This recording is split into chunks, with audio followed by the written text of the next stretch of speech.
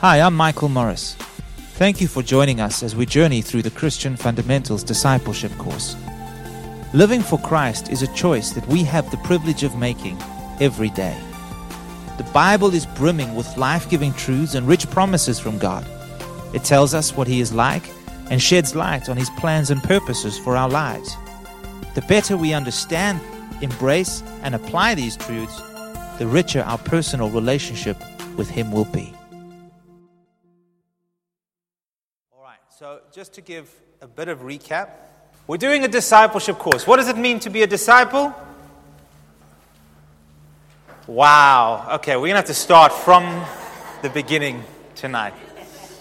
Come on, this is an easy question. I'm not going even deeper. What does it mean to be a disciple? It means to be a follower of Jesus.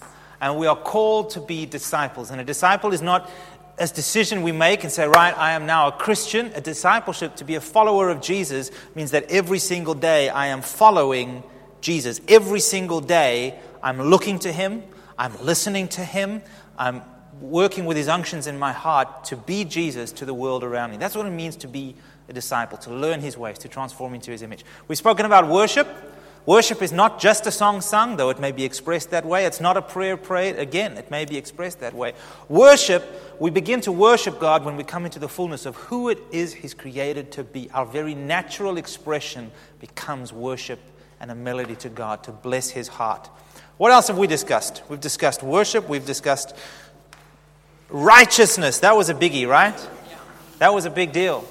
To understand that in Jesus, all our sin has been washed away. There is no more accusation against us. Oh, I lie. There's still accusations because there's someone called the accuser of the brethren who still roams around and throws darts at us. But God has washed away every single sin. And when He looks at us, He sees Jesus. He sees righteousness. Why? Because He's paid the price for the sin. He's forgiven our sin past, present, and future. That means we live life from a perspective of not, how many things am I going to do wrong today?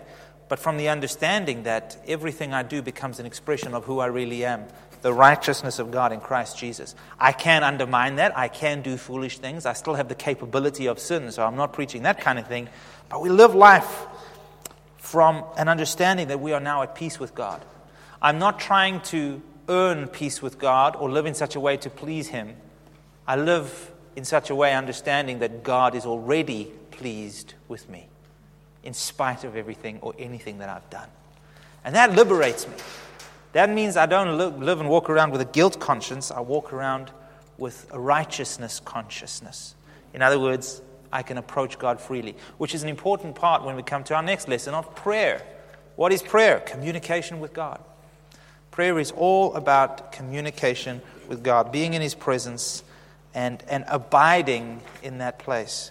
We spoke about sanctification. That was quite a big one for us as well. To understand that becoming like Jesus is a process, but it's a wonderful journey that He invites us on, where He, little by little, sets us free from ways of thinking and from mindsets that have a hold on us.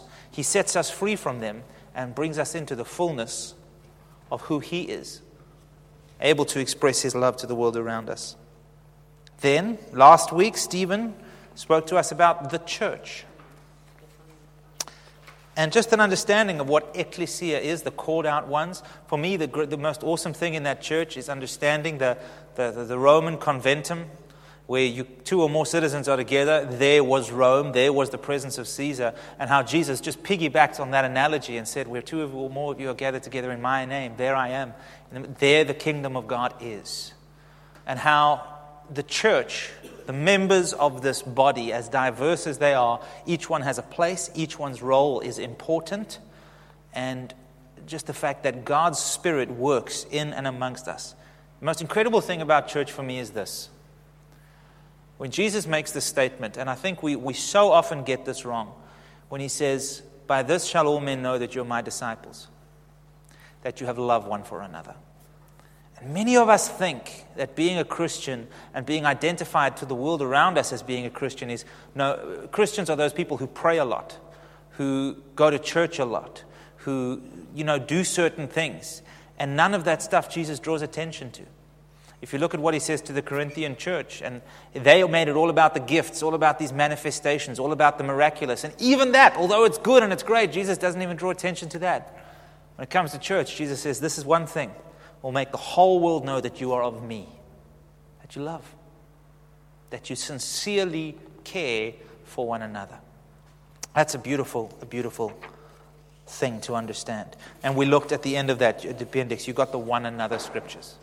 Love one another, greet one another, submit to one another, be kind to one another, etc., etc., etc. Tonight, we are going to be talking about the believer's authority. This is quite a big deal. It's a subject I really love. I love the subject of authority.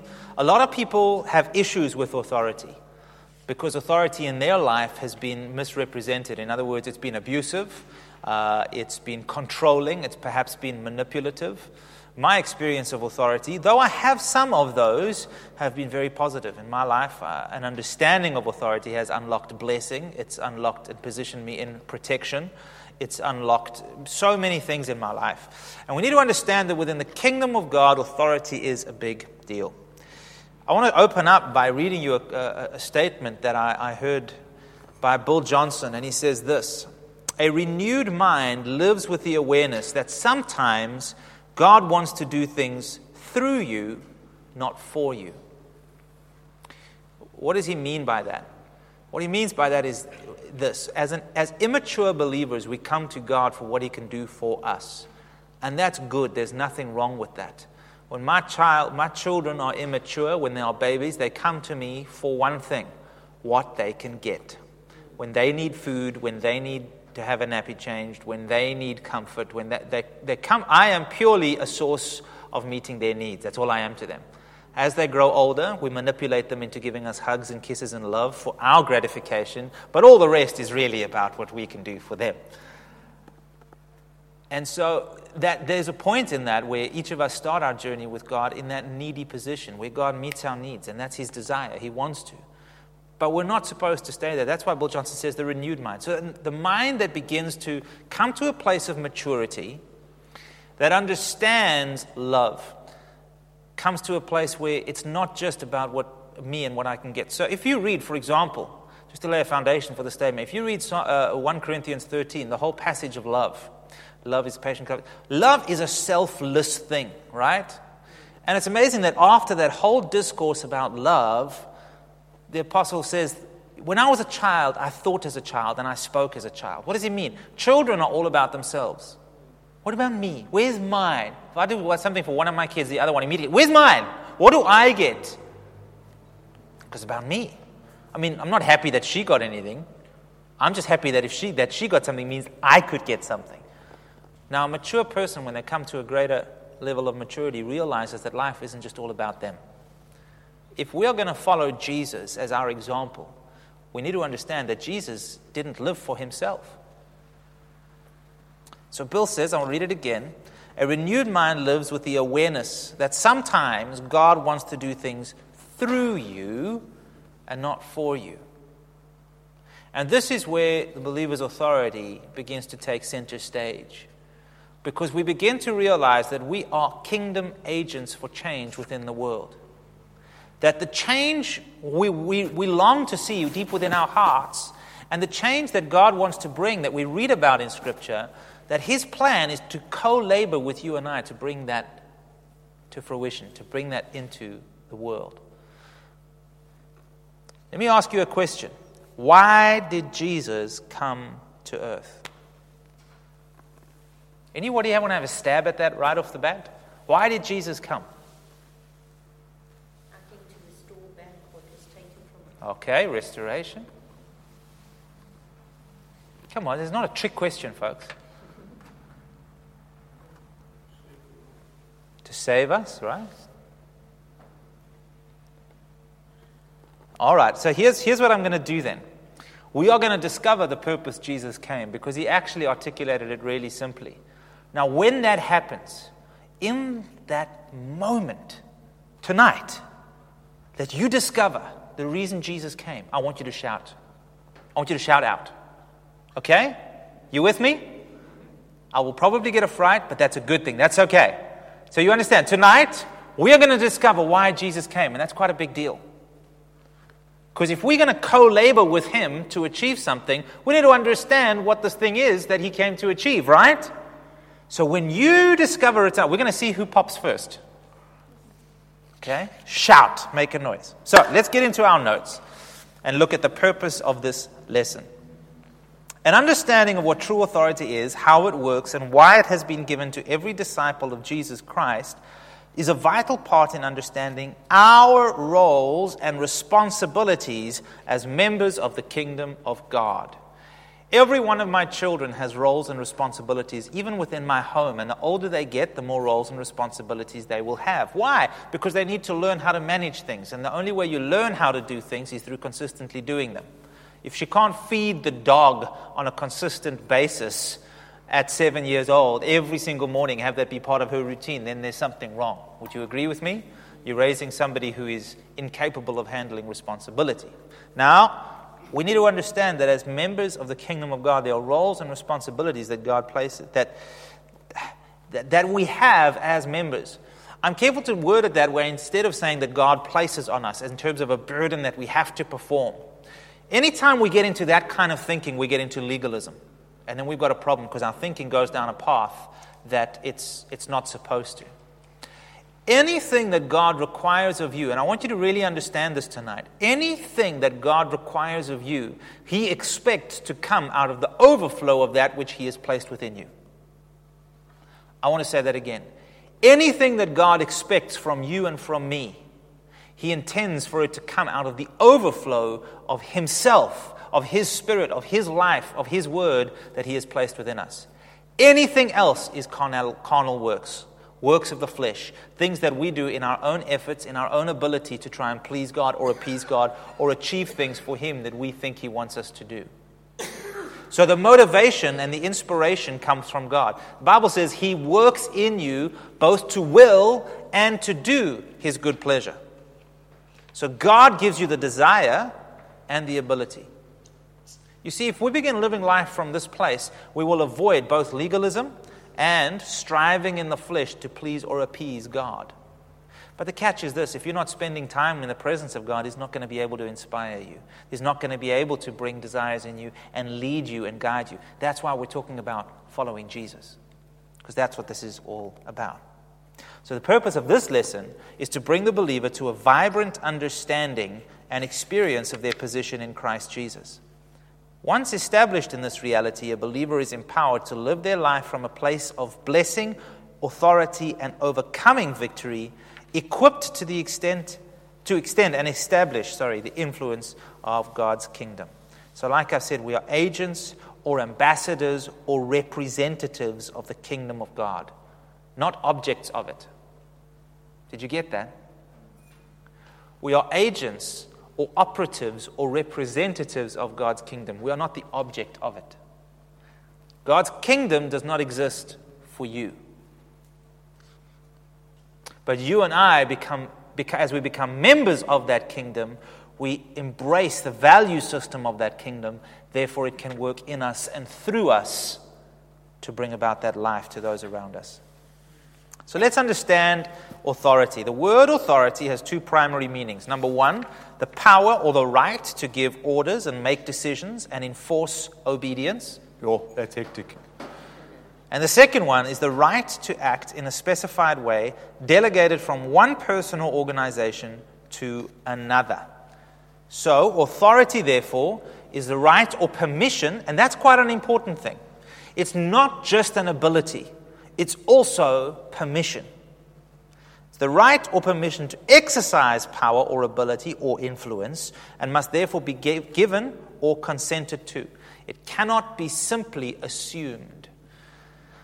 Although I may be able to, in a situation, stand in the street and stop a truck, or you know what I can do? I can stand, my house where I grew up, there was a stop street right next to our driveway. And people used to just drive through that stop street all the time. And you know, I could stand in my stop street and watch people coming and know they're not going to stop. And you feel a sense of righteous indignation rise up within your heart when you see this car approaching and they go through the stop street like you knew they would. Hey, you're supposed to stop at the stop street! Blah, blah, blah, blah. And you can shout at people, but you can't give them a fine. You understand? Why? No, I've got the power to shout at them just as good as any police officer out there. But I have no authority.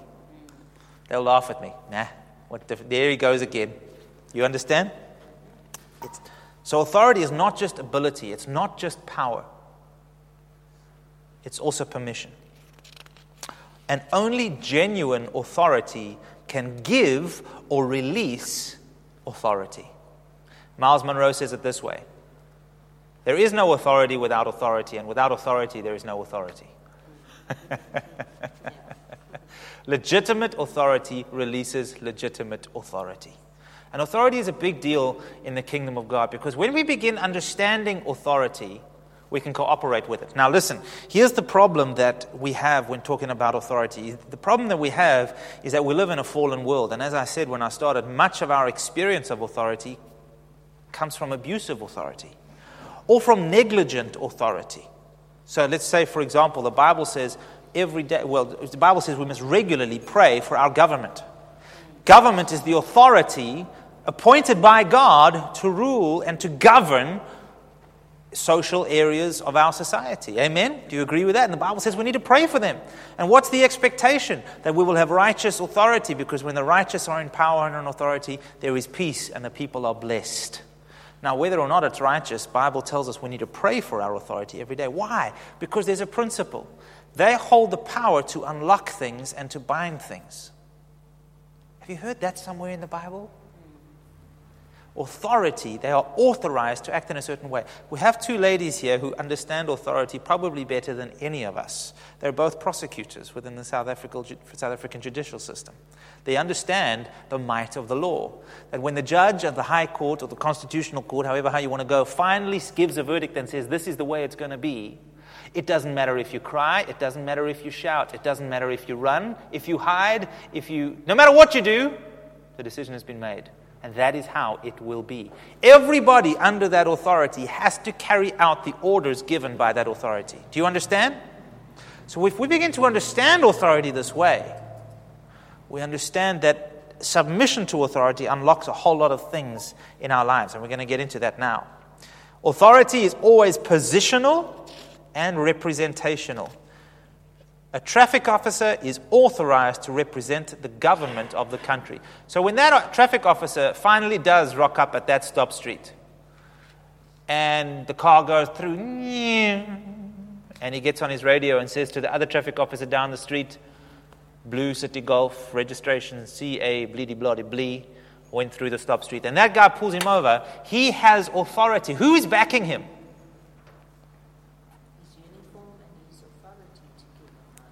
President Cyril Ramaphosa is backing him. His commander back in the station is backing him. The entire government, the military, the army, the air force, the navy, everybody is backing him.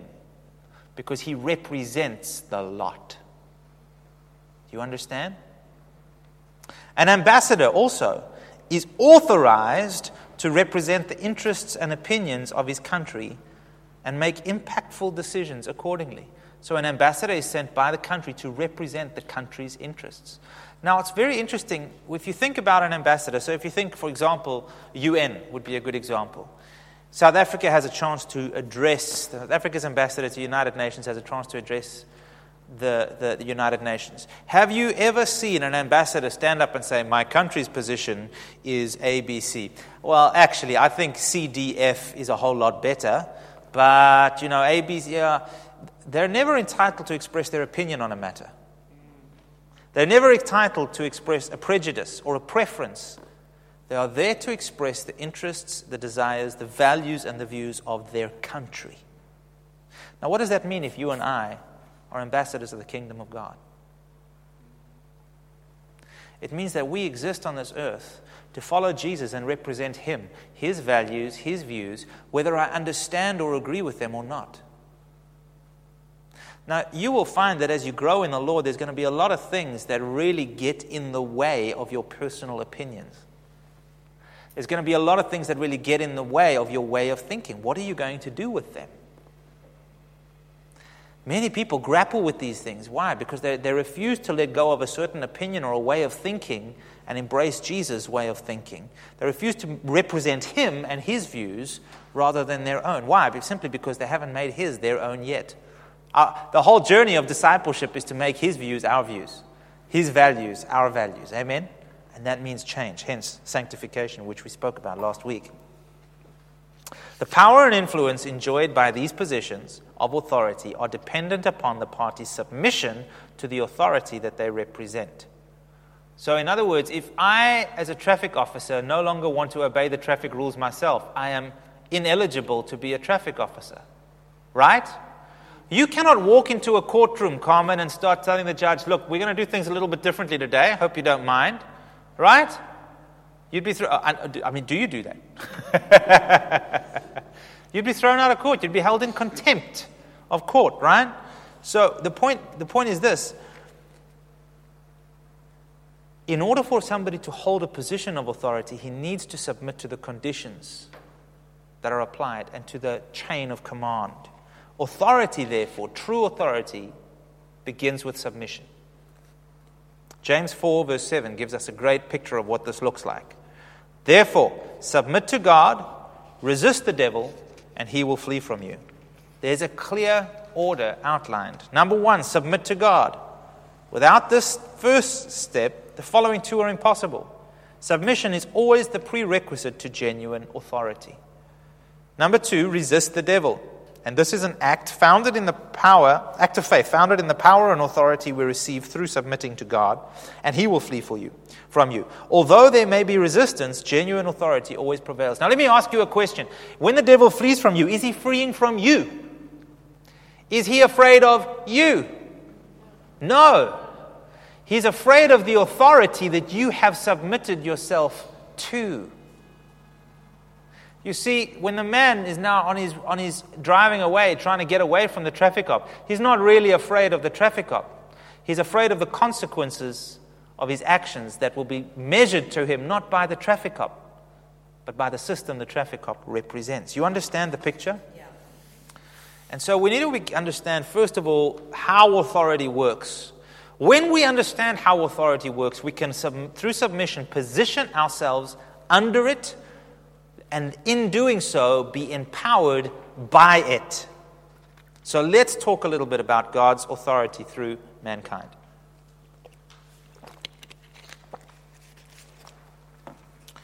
God's original mandate to mankind was to exercise authority and have dominion over creation on his behalf. Genesis 1:26. This is the purpose of creation originally. And God said, let us make man in our image, according to our likeness, and let them have dominion. Pause. Who did God give dominion to? To you and to me. This is very important that we understand this. God said, let them have dominion. He authorized us to function and gave us authority. And the beautiful thing about that is, in doing so, he gave us free will that we can determine the consequences of our actions.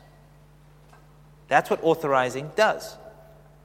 When you are authorized in an area, you are accountable for that over which you have been given authority. So who's accountable in this place? Who's in charge? Who is God looking to? These are good questions, because we kind of have this fatalistic idea that somehow God is in control and God is in charge of everything. And you say to some people that maybe God isn't in control, and they're like, oh, but then he wouldn't be God. No, look, God is sovereign over everything. But this verse right in the beginning says, let them determine what goes on in that place. Let them have dominion over the fish of the sea, over the birds of the air, and over the cattle. Now also it says this. It doesn't say let him have dominion over all the other humans. It said let them, humanity, have dominion over all creation. Were any of us designed originally to have dominion over one another? Important point that, don't you think? over the birds of the sea, the fish of the sea, the birds of the air, over the cattle, over all the earth, and over every creeping thing that creeps on the earth. As long as man remained under or in subjection to God's authority, they were empowered to represent him and express his heart over all creation. Why? Because that's all they knew. All they knew was God's heart. He breathed life into them. They had no concept of good or of evil. Why? Because they'd never eaten of the tree of the knowledge of good and evil. Everything that they did was an expression of their righteousness. Everything they did came as an overflow of God working in them. So when Adam did sin by disobeying God, what did he do? He submitted himself to an illegitimate authority of another voice, the devil. Now let's pause there. So here's what Satan does. He comes onto the scene and he deceives Eve. He says, did God really say that you must not eat of the tree of knowledge of good and evil? And he begins to question. What does he question? He doesn't question Eve. He begins to question authority. Did authority really say this? And I want to tell you something. In 15 years of ministry, the devil's primary tactic in so many people's lives, and I even recognize how he uses that tactic even in my heart sometimes. He tries to pull that string. If the enemy can delegitimize legitimate godly authority in your heart, he can lead you astray. That's his tactic. That's what he did with Eve. That's how he deceived her. You will not die. God just knows, or the authority just knows, that if you do that, you will become like him. Newsflash, Eve, you're already like him. He's holding out on you. Authority is mistreating you. Authority is withholding from you. Why do you think that authority still got such a bad name in the world today? Because it's still such a successful ploy of the enemy. If he can get you to undermine your authority, to mistrust your authority, he can lead you astray. But here's the catch. He is an illegitimate authority. What he says is a perversion of the truth. He's telling lies. And so by submitting to the lie, to the voice of the devil, mankind forfeited his dominion, giving him legal right to do it. Remember, we said there can be no authority without submission. So submission plays a huge deal in authority, and this is where the spiritual principle comes in, where it says there, you are slave to the voice you consistently obey. Whoever you submit to, whatever voice you submit to, is the voice that holds authority and sway and influence in your life. So do you remember when we had that picture, when we did that demonstration, when we had sanctification? You can listen to the voice of the father of lies tell you that you're nothing. You can listen to him say that you're worthless, that you're a sinner, that you've messed up, that God is unhappy with you, that God is holding out on you, that somebody, your pastor hates you, oh, you're just a burden. You can listen to all of that. But here's the catch. If you do, you become a slave to that way of thinking. And you become dominated by it. Or you can listen to the voice of the Father of life speak his love and affirmation and blessing over you. And folks, listen, it's very easy to determine which one is which. However, something in us gravitates towards the negative. Have you noticed that? Something in us finds it easy to believe the negative about ourselves and difficult to believe the positive, what God says about us. And that's the importance of renewing our mind. That's where sanctification comes in, folks. It's such an important thing for us to renew our minds, to think not according to the old ways, but according to the new ways. Paul said something, and I thought about the scripture the other day, and I couldn't believe that it wasn't in my notes. So I'm just going to throw it in now. He says this, Galatians chapter 2, verse 20. I have been crucified with Christ. It's no longer I who live, but Christ who lives in me. And the life which I now live in the flesh, I live by faith in the Son of God who loved me and gave himself for me. So there comes a point where I have to stop submitting, stop listening to, stop believing in that which contradicts the word of God, that which is a lie. Eve believed the lie. She was deceived. Okay? Here's the problem with deception. I want you to understand how dangerous deception is. You know what the problem is with deception? You're deceived. And the problem with that is, you may say, Michael, that makes no sense. The problem with deception is this, is that you believe a lie to be the truth, and because you believe a lie is the truth, you're unable to identify what is the truth. If you think a lie is the truth, then you will think a truth is a lie, and you will reject it. That's the danger of deception. You deliberately reject that which is true in order to believe a lie.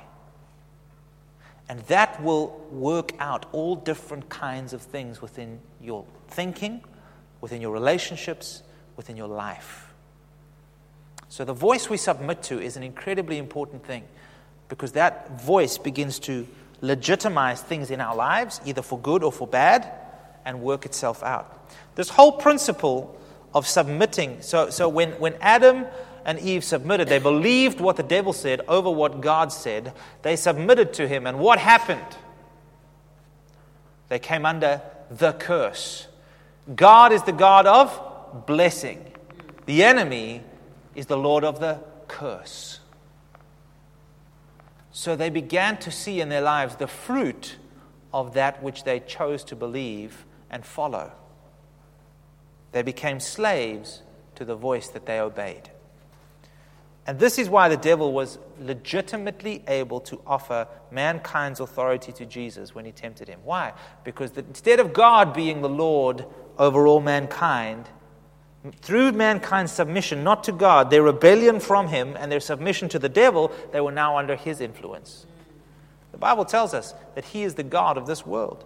And look at it in Luke chapter 4. The devil is tempting Jesus in the wilderness. He's been fasting, and the devil says to him, "All this authority I will give you, and their glory, for this has been delivered to me, and I give it to whomever I wish."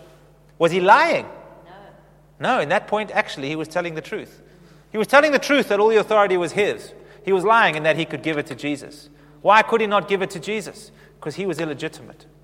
You cannot infer authority coming from an illegitimate place. So therein was the perversion, therein was the lie. But the truth is this: he had influence over the mind of the world. He became the Lord, the God of this world. But here's the thing. Here's the glimmer of hope, that Jesus, through his sinless life, through his atoning death, and through his overcoming resurrection, defeated the power and authority of the devil and now reigns supreme over all creation. Where the first Adam failed, where the first Adam submitted to the voice of the enemy, the second Adam, Jesus, submitted only to the voice of his Father. How did he do that? He says, "I do only that which I see my Father doing. I only speak what I hear my Father saying." He was the perfect example of what discipleship looks like, completely in tune with the voice of the Father of life. Therefore able to identify truth from fallacy, from the lie. And he never once submitted to the temptation of the devil. And listen, Jesus was legitimately tempted. He says, "I was tempted in all ways, but he overcame every single one." Why? What gave him the grace to do that? Was it because he was God? Listen, within you and me is the very same nature now as born-again believers that it was in Jesus. What makes the difference in Jesus' life is that he was constantly tuned into the voice of the Father, and he submitted himself, his way of thinking, his point of reasoning, to the Father. Philippians 2 verse 9 to 11 says, "Therefore God has highly exalted him and given him the name which is above every name, that at the name of Jesus every knee should bow, of those in heaven and of those on earth and of those under the earth, and that every tongue should confess that Jesus Christ is the Lord, to the glory of God the Father." So because the devil could not exercise deception and dominion over Jesus, guess what? Jesus beat him. He conquered him. He played him at his own game and won. And therefore God has exalted him and given him the name that is above every other name, that at his name every knee will bow. Every knee will bow. We're talking about ultimate authority here. Ultimate authority. There is not an idea, there is not a person, there is not an ideology, there is not a spirit that will not and that will not bow to the name and the authority of Jesus, because he is now ultimate. He's been exalted to the highest place. And listen to this. In heaven, on earth, under the earth. That covers the lot. His name reigns supreme. Derek Prince says, Christ has already defeated Satan and all his evil powers and authorities totally and forever. He did it through his death on the cross, through his shed blood, and through his triumphant resurrection. Now, this is a really important thing, because we need to understand that our King Jesus is not a king who is involved in battle anymore, because the victory has already been won. When he hung on that cross and shouted out the word, Tetelestai, what did that mean? It is finished. What he came to do was finished and established. And you're still going to shout. We haven't gotten there yet, but I'm waiting for it. It's going to pop any minute now. By submitting our lives, this is where it becomes real to you and me. By submitting our lives once again to the legitimate authority of Jesus Christ. Just pause for a moment. God gave legitimate authority to mankind. Mankind legitimately lost or gave that authority to somebody else by obeying another voice. Jesus didn't just come and wipe it all out and start again. He legitimately won it back. So if you want to picture a courtroom, we spoke about justification. Jesus has justified us. We are declared just and righteous because Jesus did it legally. By submitting our lives once again to the legitimate authority of Jesus Christ, we become partakers of his established authority that was always intended to be ours. What does it mean? That means Jesus has given me a uniform to stand on my driveway in and legitimately stop traffic and give out fines where necessary. Yeah. In that example. Not in real life. I mean, I could go hire a uniform, still not legitimate. You understand the principle here? He has authorized us with his authority. The Bible calls this position as being in Christ.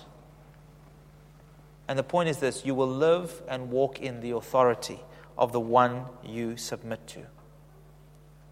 Ephesians 4:4-7.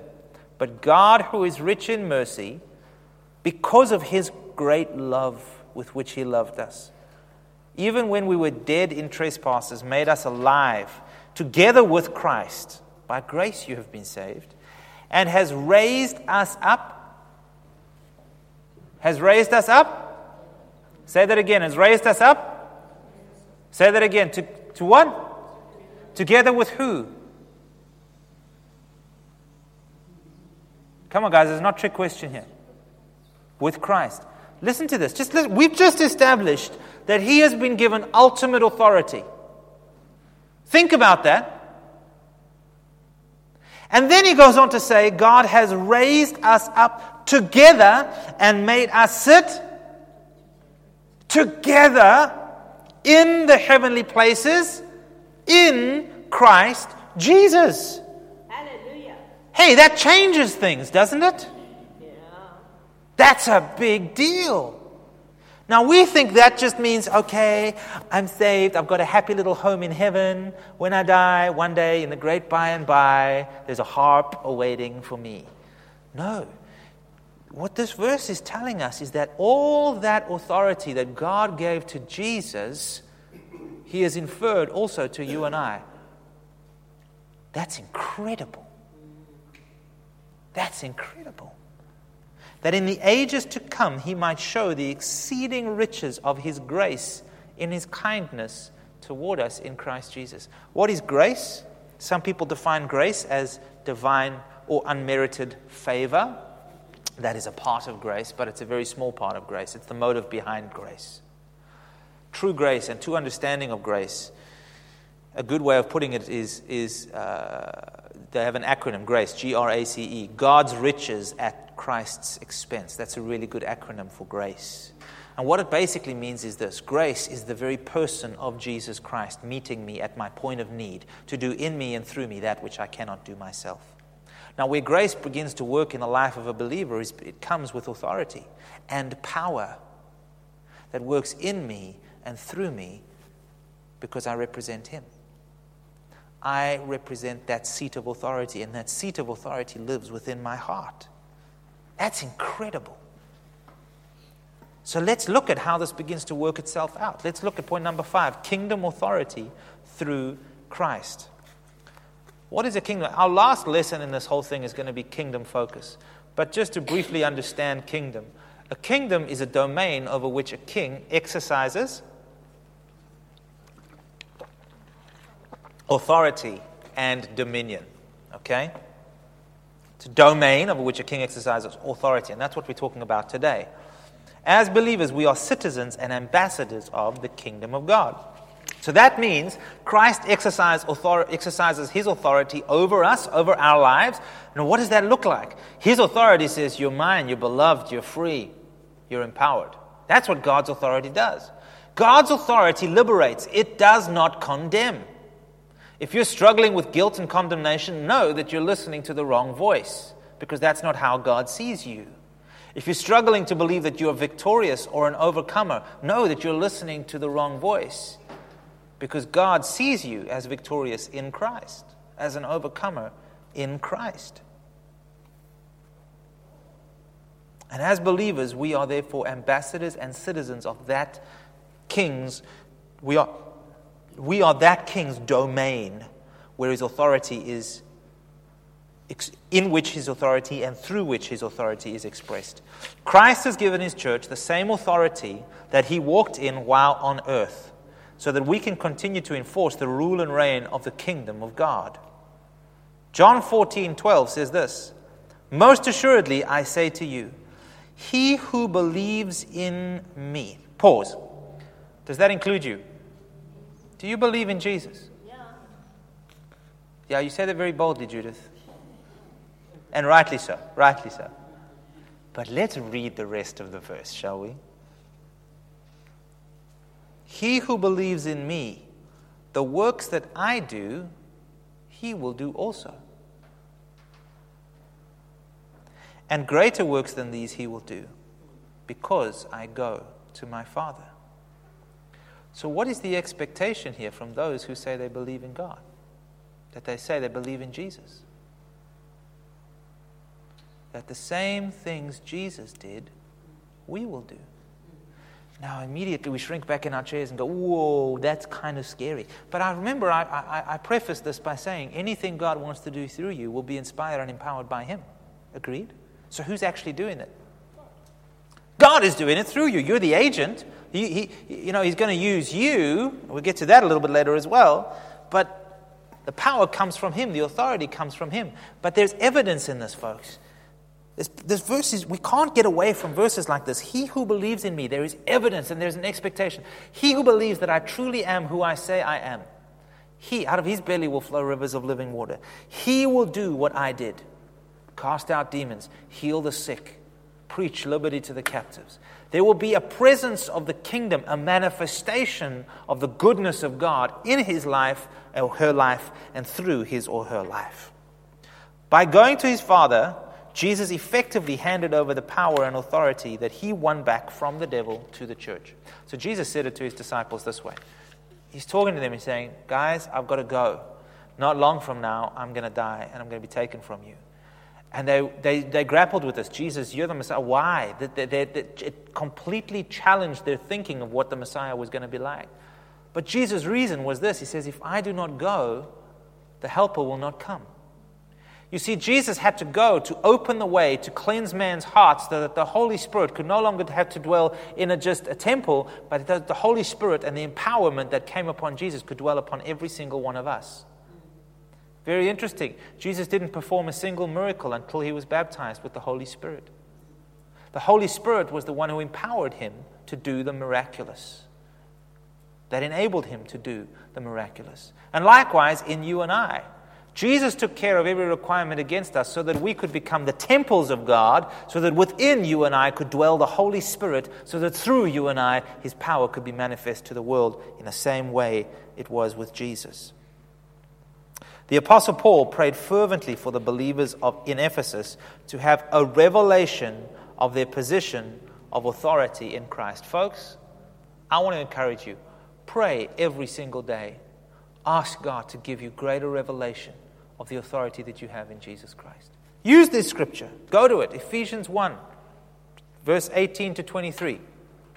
He prays, he says, that the eyes of their understanding may be enlightened, that you may know what is the hope of His calling, what are the exceeding riches of the glory of His inheritance in the saints, and what is the exceeding greatness of His power toward us who believe, according to the working of His mighty power. According to, what does that mean? That means the same power that raised Christ from the dead dwells in you. And God, here Paul prays, I pray that you would have a revelation of the fullness of that which is dwelling within you, because when you do, your life is going to change for the better. Many Christians today live lives of turkeys or chickens. Remember that lesson? We were born to soar in the Spirit. Why? Because we still think like turkeys or chickens. Paul prays it. He just said that your mind would be, that you would understand the greatness of that which dwells in you, which He worked in Christ when He raised Him from the dead and seated Him at His right hand in heavenly places, far above all principality and power and might and dominion and every name that is named, not only in this age, but in the age which is to come. You see the same kind of thing being said again. And He put all things under His feet and gave Him to be the head over all things, listen to this, to the church. So the understanding in this is that Jesus has ultimate dominion and authority, and He gives that and expresses that authority to and through the church. That's who He gives His authority to. You could say, why does Jesus tarry? Why doesn't He just come? The enemy is defeated. Why doesn't He just come and sort it out? Because He's chosen to do it through you. That's just the simple answer. God wants to see His kingdom come in and through His people, the ones who He legitimately gave authority to in the very beginning. And He put all things under His feet and gave Him to be the head over all things to the church, which is His body, the fullness of Him who fills all in all. A revelation of our authority in Christ is vital for the believer to live a life that is not only free from sin, but is also a threat to the kingdom of darkness. What are we talking about here? We're talking about effective Christianity. Christianity that brings results and change in my life and through my life. Where Christianity is not just a set of programs, it's not going to a building on a Sunday. Christianity is not a set of prayers or a set of rules. But where Christianity so transforms who I am, that who I am begins to so transform everything around me with the kingdom of God. So you're beginning to understand that this whole journey of following Jesus has so much more there's so much more to it than just that I can be saved and that I can become like Him. The point is that there's a world out there that Jesus came to save. He is the catalyst. He's the one who got the ball rolling. He's the one who makes it possible and has won the victory.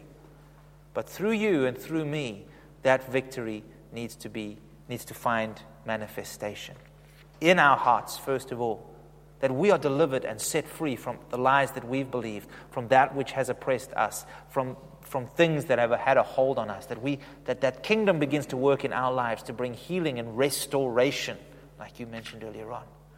But then once that has taken place, and as that takes place, we also become agents through which that can happen in other people's lives. It's important to understand, as we exercise our authority, that our war and our fight is not against people,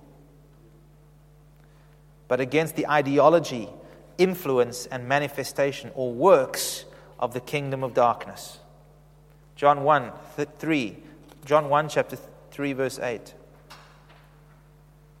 He who sins is of the devil, for the devil has sinned from the beginning. For this purpose the Son of God was manifested, that He might destroy the works of the devil. Christ has given us mighty spiritual weapons in order to exert His authority on our behalf. Okay? 2 Corinthians 10 verse 4-6 says this, "For the weapons of our warfare are not carnal." What does that mean? Not fleshly. They're not of this world. They're not of this world. Let's just think about that. Shall we just unpack that for a minute? Let's just unpack that for a minute. I want to just dwell here for a second. The weapons that God gives us, in other words, the authority and the power that God gives us, are not of this world. If they were of this world, they would be subject to this world, which is a fallen world. Everything that is created in this world, creation itself, comes from what? It comes from the spiritual realm. God is a spirit being. He spoke the world and everything into existence, established authority within the earth. Even that is a spoken thing. God released that. All of that was created from the spiritual realm.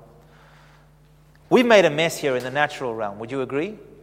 It's had ramifications in the spiritual realm. But the natural realm is always going to be subject to the spiritual realm. The natural, who you are and what you do, and how you live your life is always going to be subject to the influence that you submit yourself to.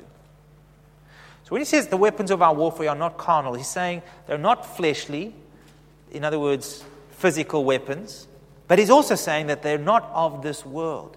So God gives us something which in and of itself is of His essence, which is supernatural, which is beyond this world, but within it has the power to bring about change and creativity and the miraculous within this world, because it comes from the place that established it in the first place. So the weapons that God gives us are not of this world, but they are mighty in God for what? For pulling down strongholds, casting down arguments, and every high thing that exalts itself against the knowledge of God. Let's pause. Many people think that our warfare, okay, well, if it's not carnal, then it's against these spiritual forces in the heavenlies. And there are some scriptures that talk about stuff that goes on in the heavenlies. I'm not denying that. But we need to understand that this is what Paul is talking about here. He's talking to believers. He's talking to the church, and he says that God has given us something that is not of this world. It's not of natural human reasoning. It's revelation for revolution. And it says there that it is mighty through God for pulling down strongholds. What is a stronghold? A stronghold is a mindset. It is a way of thinking. Here's a really good example of what that looks like. You travel down a sand road or a muddy road when it's been raining.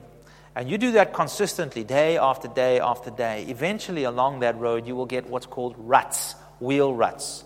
Grooves in the road that your car, you can take your hand off the steering wheel and just put your foot down and the car will stay in those grooves. That's a stronghold.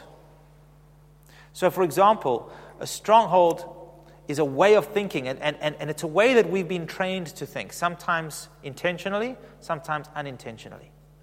There's a guy I knew many years ago who was into martial arts. He had been trained in martial arts for years and years and years. And I saw him in the mall one day. So I thought it would be really funny to go up behind him and give him a fright. Bad idea with somebody who's trained in martial arts. Because his natural reflex was that the best form of defense is offense. Thankfully, he stopped short. But I learned something that day. Never give somebody trained in martial arts a fright. What I learned was this. Trained behavior, programmed behavior like a rut, has a certain response. And every time you push that button, it's like a stimulus that invokes a certain response. That's a stronghold. Some people's stronghold is hand for a hand, or eye for an eye, a tooth for a tooth. I push Mishka, she pushes me back. I push her again. See, she doesn't have that. You see, it's a bad analogy because she doesn't push back, you see. But there's a good stronghold established in her heart, and that's why. You understand the principle? So it says it's about the weapons that God gives you are able to pull down mindsets, strongholds, ways of thinking that are of this world, but are holding you back from the fullness of Christ. Chicken thinking. Strongholds, casting down arguments. Now, what are arguments? Arguments are something that you do to defend the point that you make. So there's a stronghold in your life, and you will argue according to the strongholds that you carry. And every high thing that exalts itself against the knowledge of God. That's the truth. Bringing every thought into captivity to the obedience of Christ. There we have that policeman analogy again. When you have somebody running around who's doing things that they are unauthorized to do, that are illegal, they have to be taken captive. People don't just hand themselves in. That's very, very seldom does that happen. You need to go and take them captive. And being ready to punish all disobedience when your obedience is fulfilled. What is the arena? What is this arena that Paul is speaking of here? It's the mind. It's the way you think. That's why Paul says, I pray that you just have a revelation. I pray that you have an understanding that comes to you not from this realm. Let me put it a different way so that you can begin to understand or understand better. Jesus says to his disciples, who do men say that I am? Some say Elijah the prophet. Some say John the Baptist. Then he says, who do you say that I am? Peter pipes up and he says, you are the Son of God. You're the Messiah. You're the sent one. And Jesus looks at him and he says to him, flesh and blood has not revealed this to you. This is not that what you got there is not from this world, because this world couldn't identify it. He said, what you just said is that didn't come to you from flesh and blood, but from my Father in heaven. And on this foundation, on that rock, I will build my church. What is he talking about? Peter? He's talking about the revelation of Jesus being the Christ, the revelation of who Jesus is. Revelation knowledge is what sets us apart and delivers us from strongholds, value systems, ways of thinking that are of this fallen world, however well-intentioned they may be. It's a supernatural revelation that brings about within us reformation. We become reformed into his likeness.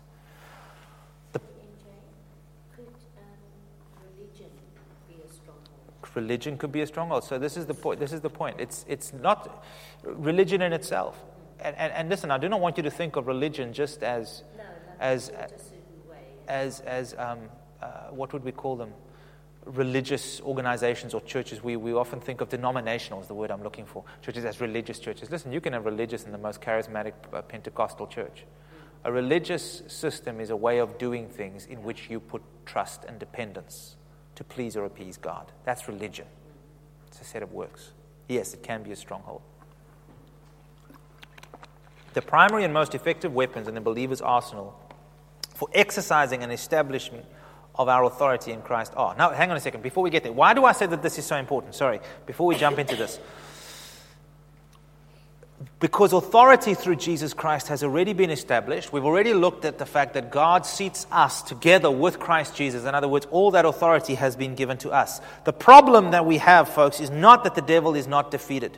That's been taken care of. The problem that we have is not that Jesus isn't on the throne, because he is. The problem is that we have a struggle to believe it and to understand it and to express it. What is it that we need?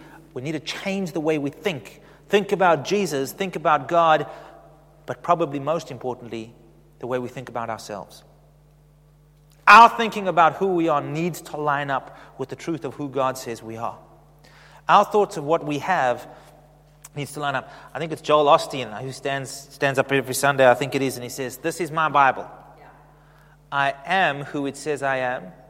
I have what it says I have, and I can do what it says I can do.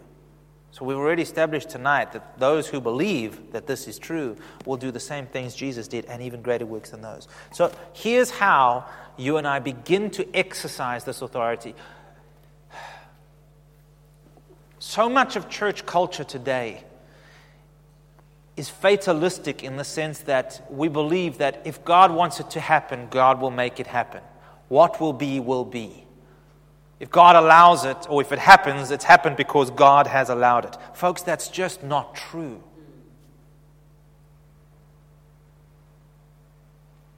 Why? Because God has given you and I dominion. The problems that we see in the world around us, they're not there because God allows them. They're there because we allow them. That's the truth.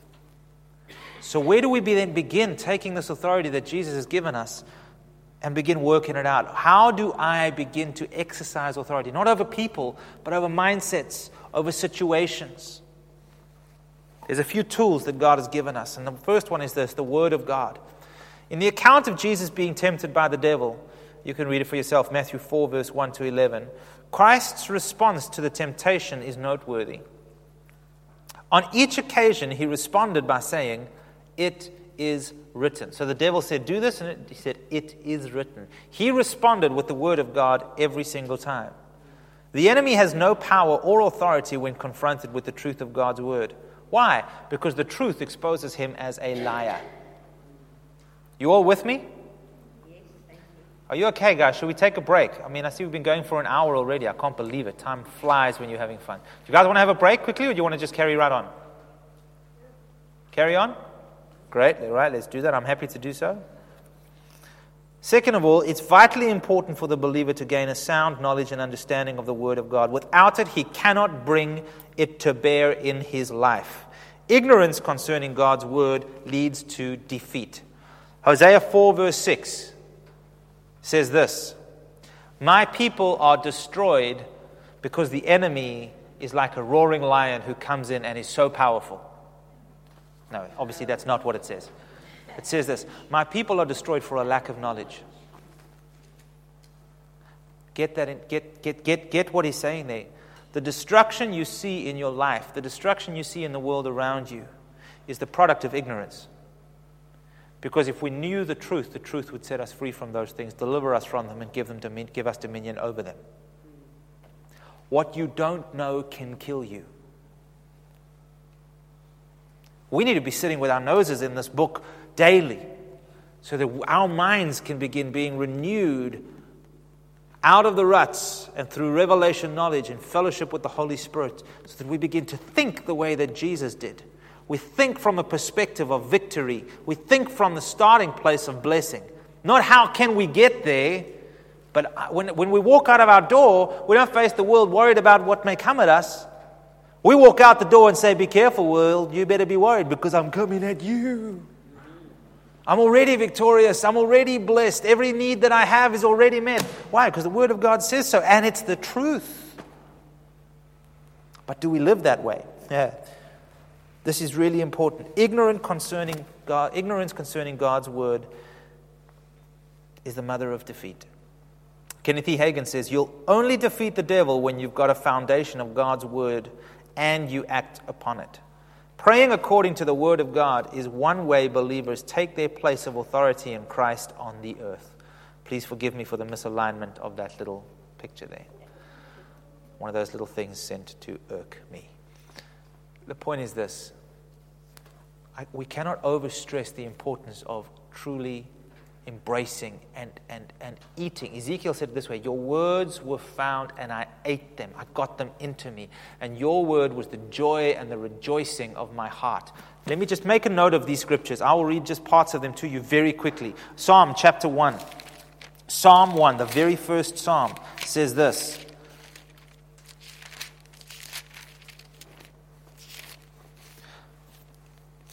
"Blessed is the man who walks not in the counsel of the ungodly, nor stands in the path of sinners, nor sits in the seat of the scornful, but his delight is in the law of the Lord." In other words, the Word of God.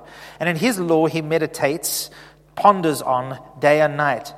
What will his life be like, the man who does this? "Well, he shall be like a tree planted by the rivers of water that brings forth its fruit in season, whose leaf shall not wither, and whatever he does shall prosper." So he walks out the house with an expectation of victory and prosperity, not of defeat or lack. Let me read you another verse. Joshua chapter 1, verse 8.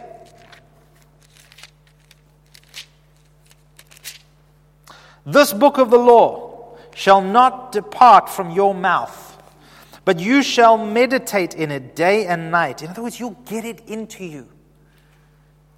that you may observe to do according to all that is written in it. For then you will make your way prosperous, and then you will have good success. Who will make your way prosperous? You will. Not God. You are responsible for the level and the degree of prosperity and blessing you see in your life, not God. Why? Because God has already blessed you with everything. Jesus has already given you all of Himself. He's not holding back anything from you. He is the tree of life, people. And when the enemy comes in and says he's holding out on you, no, there's something else better there, know that he is lying. The level and the degree of blessing and prosperity and victory you walk in your daily life is in accordance with your revelation of knowledge, of revelation knowledge, and in accordance with your obedience to that knowledge. As you walk in it, the fruit of it will become evident in and of itself. You and I have to make our way prosperous.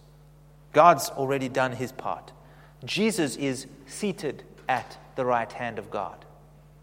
His feet are already on a footstool. He's not in the mood to get up again.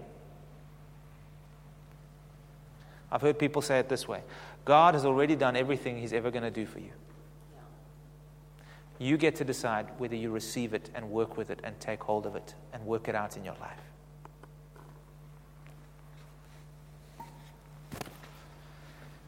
Mark 16, verse 17 and 18 says this: These signs will then we've got the next one. I beg your pardon. Sorry. We just discussed the Word of God. So there's some scriptures for you to go and meditate on. Think about those. The next weapon that God gives us is the name of Jesus. You know, it's really interesting. When I watch my kids, I know I use them as an analogy a lot. I never ever thought the rich resource that they would be for preaching material. I didn't realize, but it's awesome. But it's quite interesting when I have my kids. Leah, the older one, will go to Liliana, the younger one, and say, Lily, you must do this and this and this and that. And they'll go, no. And she says, but Mom said so. Yeah. And let me tell you, when Mom says so, it's a different ballgame. Right?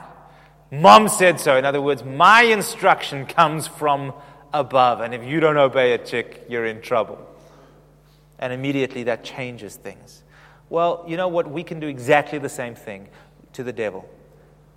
Jesus said so. And with that comes a whole new ballgame. It's very interesting. There's, in the book of Acts, I think it's chapter 19, there's a story about, the church going out and signs and wonders being done in all the names. And there were a whole bunch of guys. There was a group of guys called the Sons of Sceva. And they were part of a school of exorcism, or a group or a sect within Jewish community of exorcists. In other words, those who cast out demons. And so they went to this guy who was demon-possessed and said, we cast you out in the name of the one who I forget the exact wording, by Paul. Let me read it to you, because it's actually really funny. It's actually really funny. Are you guys okay for time? I'm enjoying myself tonight. All right. So they come. Is it 19? Yes. And so they come there. We exercise you, Acts 19:13, by the Jesus whom Paul preaches. And there were also 7 sons of Sceva, a Jewish chief priest. And the evil spirit answered and said, Jesus I know, Paul I know, but who are you? And he gave them a big paksla. Because they didn't actually know Jesus. What does that mean? They were illegitimate. They weren't sent by Jesus. They weren't followers of Jesus. They didn't follow His instructions. Anyways, this whole thing of Mom says so is a really great analogy, because Jesus said so. And we can't just go and say, yeah, Jesus said so. It's about knowing that Jesus said so in my heart. Jesus said so to me. And now Jesus is saying so through me. Jesus instructs us to use His name, and thus the authority and power associated with His name in dealing with the influence of the kingdom of darkness wherever we go. Mark 16, verse 17 to 18 says, and these signs will follow those who believe. We have it again. In my name they will cast out demons, they will speak with new tongues, they will take up serpents, and if they drink anything deadly, it will by no means hurt them. They will lay hands on the sick and they will recover. How will they do all of these miraculous things? In my name. And what does He mean by that? He means by my authority. That's what He means. Luke 10, 17 to 20. Again, Then the 70 returned with joy, saying, Lord, even demons are subject to us in your name. There you have it again. As they were submitted to Jesus' instructions to go, his authority went with them. And the response to his authority, demons were subject to them. And he said to them, I saw Satan fall like lightning from heaven. Why did Jesus say that? What does that have to do with anything? In Jesus' mind, he knew exactly who he was dealing with. He knew exactly who Satan was. He wasn't intimidated by him. Wow, Jesus, in your name. Or even the demons are excited. And Jesus is like, oh, please, man, I saw Satan falling like, Why are you so excited about that? To Jesus, this was like no big thing. Of course he's subject to you. I sent you. And then he carries on to say, behold, I give you authority to trample on serpents and scorpions and over all the power of the enemy. All the power of the enemy. All the power of the enemy. And nothing shall by any means hurt you. Nevertheless, don't rejoice at this, that the spirits are subject to you, but rather rejoice because your names are written in heaven. So that's the real beautiful thing. And Jesus is like, that's something worth being impressed about. That's something that's pretty awesome. But here we see, serpents and scorpions are, he's making reference to demonic forces, to demonic strongholds, to things that oppress, that which is there to kill, to steal, to destroy. And he says, I've given you authority over all of these things. Did you get that? Jesus has given you and me authority over the devil, over demonic forces. You, me. The serpents and scorpions, as I've just said, speak of demonic spiritual forces. The word behold is poignant. It says, behold, I give you authority. Because it points out that the authority Jesus gives us is something that is tangible, effectual, and can be observed. That's important. You can see it. It has a manifestation. Acts 3 verse 6, then Peter said, silver and gold I do not have, but what I do have I give you. In the name of Jesus Christ of Nazareth, rise up and walk. Very interesting to note in this example, Peter and John did not stop and pray. They did not stop and ask God a thing. Oh, please, Jesus, would you come? They used their authority and they said, in the name of Jesus, rise up and walk. And they exercised authority over the man's paralysis. And he rose up and walked. They didn't pray, didn't beg, didn't plead, but they used the authority that God had given them. So we've looked at that we have the Word of God, we have the name of Jesus, and thirdly, we have the Holy Spirit. It was the Holy Spirit that empowered Jesus to do the miracles that he did. Remember, I said to you, he didn't perform a single miracle until after his baptism when the Holy Spirit descended upon him. Luke 4:18 and 19 says, the Spirit of the Lord is upon me because he has anointed me to preach the gospel to the poor. He has sent me to heal the brokenhearted, to proclaim liberty to the captives and recovery of sight to the blind, to set at liberty all those who are oppressed, and to proclaim the acceptable year of the Lord. In other words, the year of Jubilee, where all debts are cancelled. The same Holy Spirit that empowered Jesus lives and abides in the heart of every believer, empowering us to do what he did. Isn't that incredible? That's why Jesus says, the works that I do, you will do also, and even greater works. Why? Because the same Spirit that was in me is going to be in you. Acts 1 verse 8. But you shall receive power when the Holy Spirit has come upon you, and you shall be witnesses to me in Jerusalem and in all Judea and Samaria and to the ends of the earth. So there's a power that resides in us. The word power comes from the word dynami. It's a Greek word. It's the root Greek word where we get the word dynamite. There is explosive power and authority in you because the Holy Spirit is in you. You see, you're not weak. You're not defeated. The problem is, that's not the problem. The problem is that you think you are. The problem is that you believe you are. You still think like a chicken when God has made you to be an eagle. And that may seem very accusatory. I struggle with it too. This is our battle. This is our fight. To see ourselves the way God does, to understand and have a revelation of the power that resides, the potential that resides within us. The Holy Spirit brings the power and authority of the Word of God and the name of Jesus to bear as we step out in faith. Using the name of Jesus and declaring the Word of God authorizes or releases Him to manifest His power on our behalf.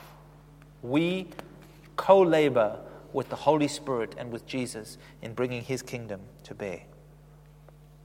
Mark chapter 16 verse 20 says this, "And they went out and preached everywhere, the Lord working with them and confirming the word through accompanying signs." Amen. Isn't that beautiful? The Lord working with them. And folks, this is what God wants to do. What I'm hoping to do tonight is to stir in your heart a greater expectation that will turn you not to strive to do things, but will turn your heart to say, Jesus, I realize that I haven't begun to scratch the surface of everything that resides in me. Please give me a revelation of what there is, and give me opportunities to start expressing it and working it out. Here's the thing. Jesus had 70 people following. He sends out 70 disciples. He says, go out there 2 by 2. This is what we read about. They come back saying, wow, even the demons are subject to us. They didn't experience the power of God until they grasped or took the opportunities that were presented to them. So if you want to start experiencing this, it's going to have to mean we get out of our comfort zones and begin taking the opportunities that God gives us within our personal lives as well as in the lives of others. In order for authority to function, it needs to be expressed. That's what I'm talking about. Without expression, the power that enforces authority remains dormant. Policeman can stay in his home, in his civvies, has all the authority, never goes out and uses it. It remains dormant. It's pointless. And that's what many of us Christians are like. Authorized but dormant. We never put on our spiritual uniform. What do I mean by that? I mean a mindset of victory and overcoming, and go out and happen to the world. There are many ways that the power behind our authority in Christ can be released or expressed. Through prayer, through praise, through worship, through laying on of hands, intercession, through confession, through fasting, to name just a few. But the point that I want to make tonight is, folks, there is so much more in you that God has placed there for victory, for your blessing, for dominion. And we live so far short of it. And here's the travesty that we do. Jesus sets the standard right up here and He says all things, and He paints this incredible picture for us. But yet our experience so often is down here. And the travesty is that we take that word and we take that expectation, and somehow we theologically, doctrinally try and explain things in such a way that our expectation comes down to here. And we believe according to the flesh, and that this is what normal Christianity should be like. And instead of raising up to the level that Jesus talks about, we bring the Word of God down to our level and make it a common thing to excuse our apathy, to explain away the lack of spiritual power that we see in our lives. Folks, let it not be so. Let us be challenged by these things to press into God, to strive to make them come to pass in our lives. Jesus has promised. God has given us incredible promises. Jesus has met every single one of those. The promises of God in Him, in Christ Jesus, are yes and amen. You know that scripture? In other words, every promise that God has ever made to you in Christ Jesus, in other words, through your relationship with Him, is yes. In other words, God, can I have it? Yes. Did I promise it? Yeah, you can have it. And amen. Let it be so.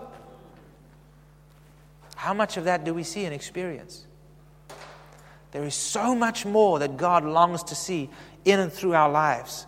And tonight, really, the hope is to call you up to that, to take your place and not sit waiting for God to do something that He's already done. Not waiting for God to do something in a situation that He wants you to be the instigator for change in that situation.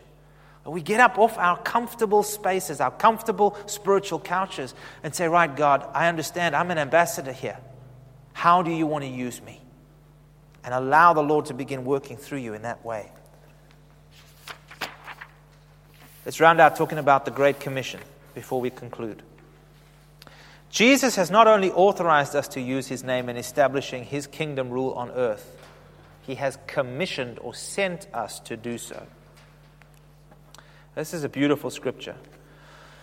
And Jesus, Matthew 28:18-20, and Jesus came and spoke to them, saying, all authority has been given to me in heaven and on earth. Let's pause. This is the whole subject of tonight. He says, all authority, ultimate authority, has been given to me.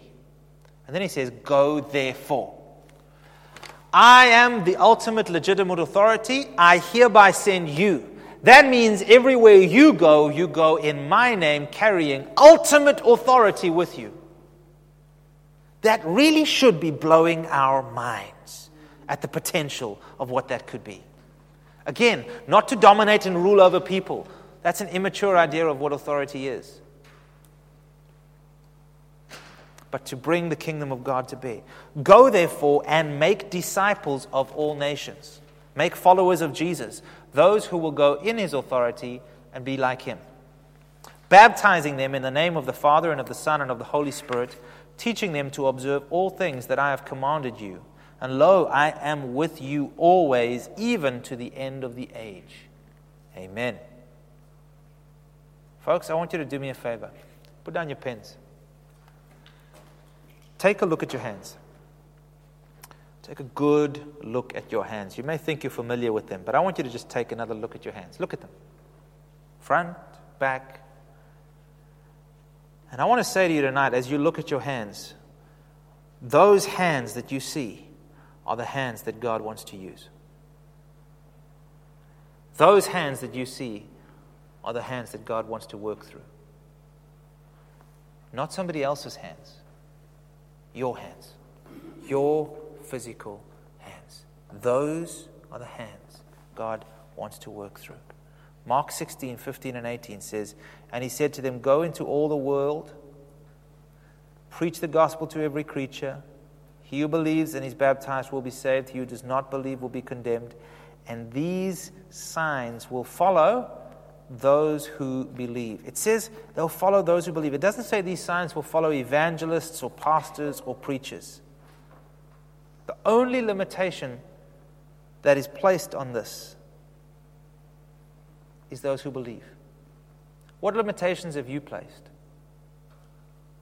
The whole purpose of tonight's lesson is to remove every single limitation. In my name they will cast out demons, they will speak with new tongues, they will take up serpents, and if they drink anything deadly, it will by no means hurt them. They will lay hands on the sick. Look at your hands. Look at your hands. Look at your hands. You will lay those hands on the sick, and they will recover. Your hands. My question is this: what do you believe? See, that's the only determining factor. The only determining factor that God ever gave, or Jesus ever gave, was this: those who believe in my name, they will do. Do you believe tonight that God can do that and wants to do that through you? Do you believe tonight that that wonder-working power abides within you? Do you believe tonight that as you go out of this place that you have dominion and authority in the name of Jesus over every sickness, over every disease, over every demonic influence, over every bondage? That's the truth. Now I understand that sometimes that revelation takes a while to set in. But the wheels have started turning tonight. Press into that to understand and believe. If you just believe it, you unlock the fullness of its potential. All it takes is faith. If you believe. Kenneth E. Hagin says, God wants us to know we have victory over Satan in every contest and circumstance, even as Jesus had victory over Satan when he was on the earth. We don't have to struggle to be victorious. We just need to stand our ground with the Word of God against a defeated foe, according to what we already possess in Christ. So let's round this off with the understanding, first of all, that Satan is a defeated foe. Through his sinless life, atoning death, and glorious resurrection, Jesus has dealt the winning blow to his power and influence on the earth. As believers, we have the privilege and responsibility to enforce this victory, both in our own lives and as ambassadors of Christ wherever we go. It's a privilege and an opportunity and a responsibility. So, personal application. Is there an area of your life that you have been consistently experiencing defeat and disappointment? Perhaps you're struggling with habitual sin that you feel powerless to overcome. Armed with the Word of God. So in other words, what does God say about that particular situation in your life? The name of Jesus, and with the power of the Holy Spirit backing you up, begin to exercise your authority in Christ over those areas and enforce his victory. Speak to that area in your life. One thing that's not in this list and that you need to understand, authority is released by speaking. Make note of that. Authority is released by speaking. Jesus said, all authority has been given to me. Go therefore. He made the remark, the comment. And if you want to release your authority, it's not going to come by hoping or by reading or by thinking. You're going to have to release authority by speaking. That's God's chosen way. Remember that Jesus is with you and is backing you wherever you go. Trust in his name, trust in his word, trust in the Holy Spirit, and see what God will do in and through your life. Amen? I need to close by reading a scripture again, because I still haven't had a single shout all night. 1 John 3 verse 8. He who sins is of the devil, for the devil has sinned from the beginning. For this purpose, the Son of God was manifested, that he might destroy the works of the devil. And I want to say this to you. For this reason, tomorrow morning you wake up, you will be manifested in this world. To do what?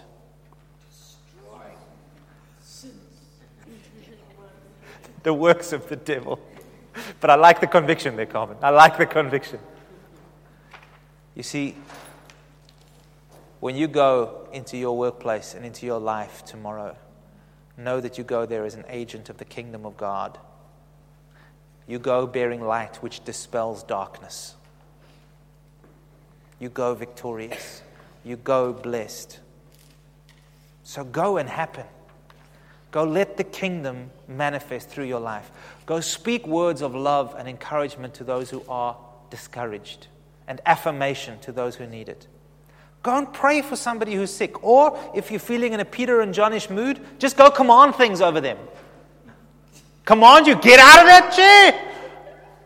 Excuse me, who are you?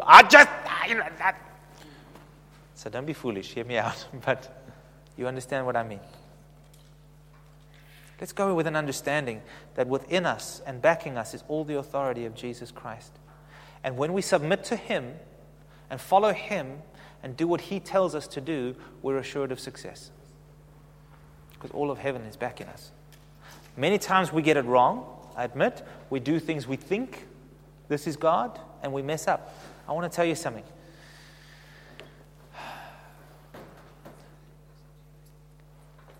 It amazes me how much mess God is willing to put up with in our discovery of how he works.